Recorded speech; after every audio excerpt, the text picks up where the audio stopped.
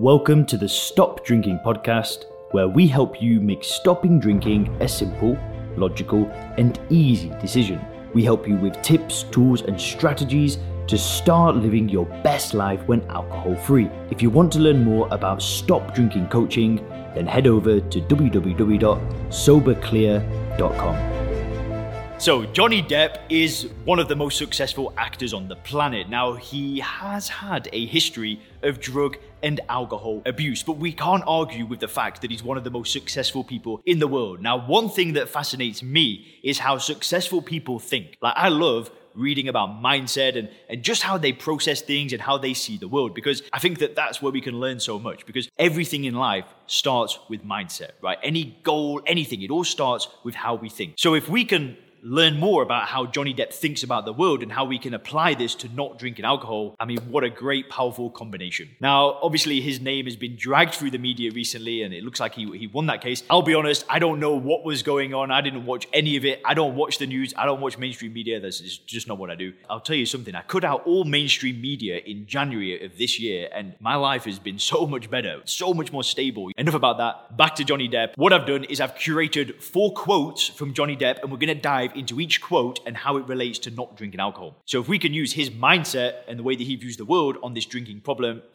it's powerful. So the first quote from Depp is this: "Just keep moving forward and don't give a shit about what anyone thinks. Do what you have to do for you." How powerful. How powerful. How many of us make decisions based on what other people will think about us, how they're going to judge us? And how relevant is that to alcohol?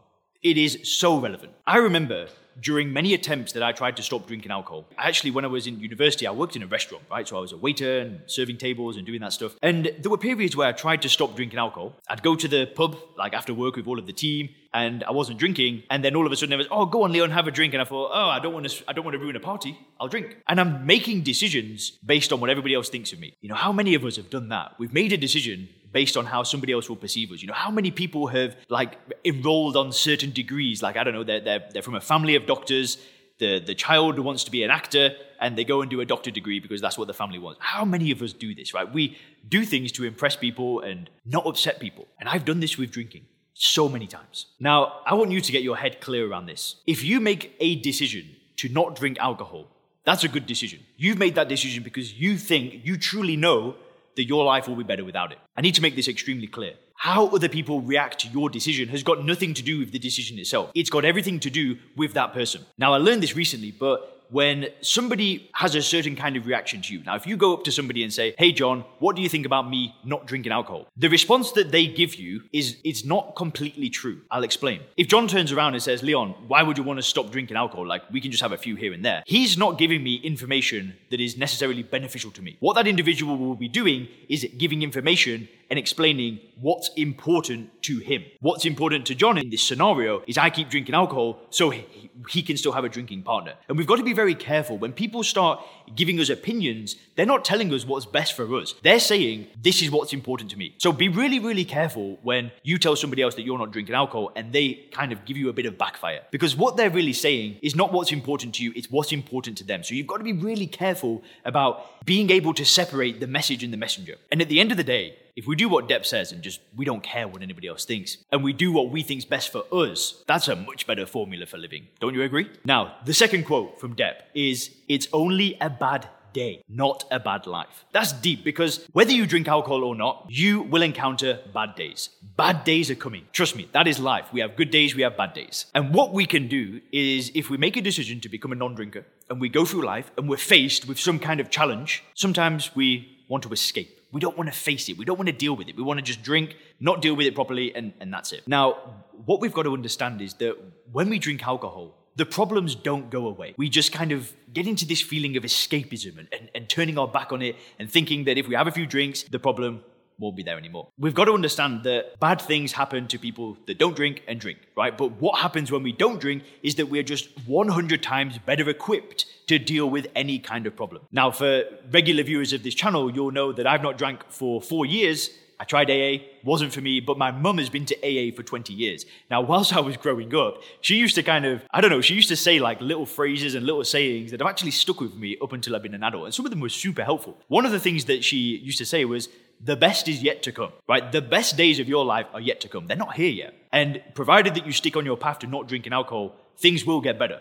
And they'll keep getting better. Yeah, there's going to be ups and downs along the way, but things are just going to slowly progress and your best days are yet to come. Which leads me to the third quote. I like the challenge of trying different things and wondering whether it's going to work or whether I'm going to fall flat on my face. Now, this is super relevant to somebody that's not drinking alcohol, because if you were anything like me, you had tried multiple things to stop drinking alcohol. You'd read books, you'd gone to meetings, you might have tried a therapist, you might have gone to a rehab, you might have tried some medication, you might have tried different things. The important thing is that you don't stop trying, right? You may have fallen flat on your face 10 times already, trying different methods, trying different things, trying willpower. And really, the difference between you and somebody that solves the problem of their alcohol problem is that the person that permanently solves the problem, they didn't stop trying. They didn't give up trying. They kept trying, despite maybe falling flat on their face 100 times. I've told you guys before, I have tried to stop drinking infinite numbers of times. I can't count, because I have no idea, because I've tried so many times. And I've fallen flat on my face. But the only reason why I stopped is because I was willing to try again, and again, and again, and again, until things clicked, until I changed the way I viewed alcohol, until I reframed it and got on with things. So again, super powerful quote for somebody on their journey to not drinking alcohol. Which leads me to the final quote.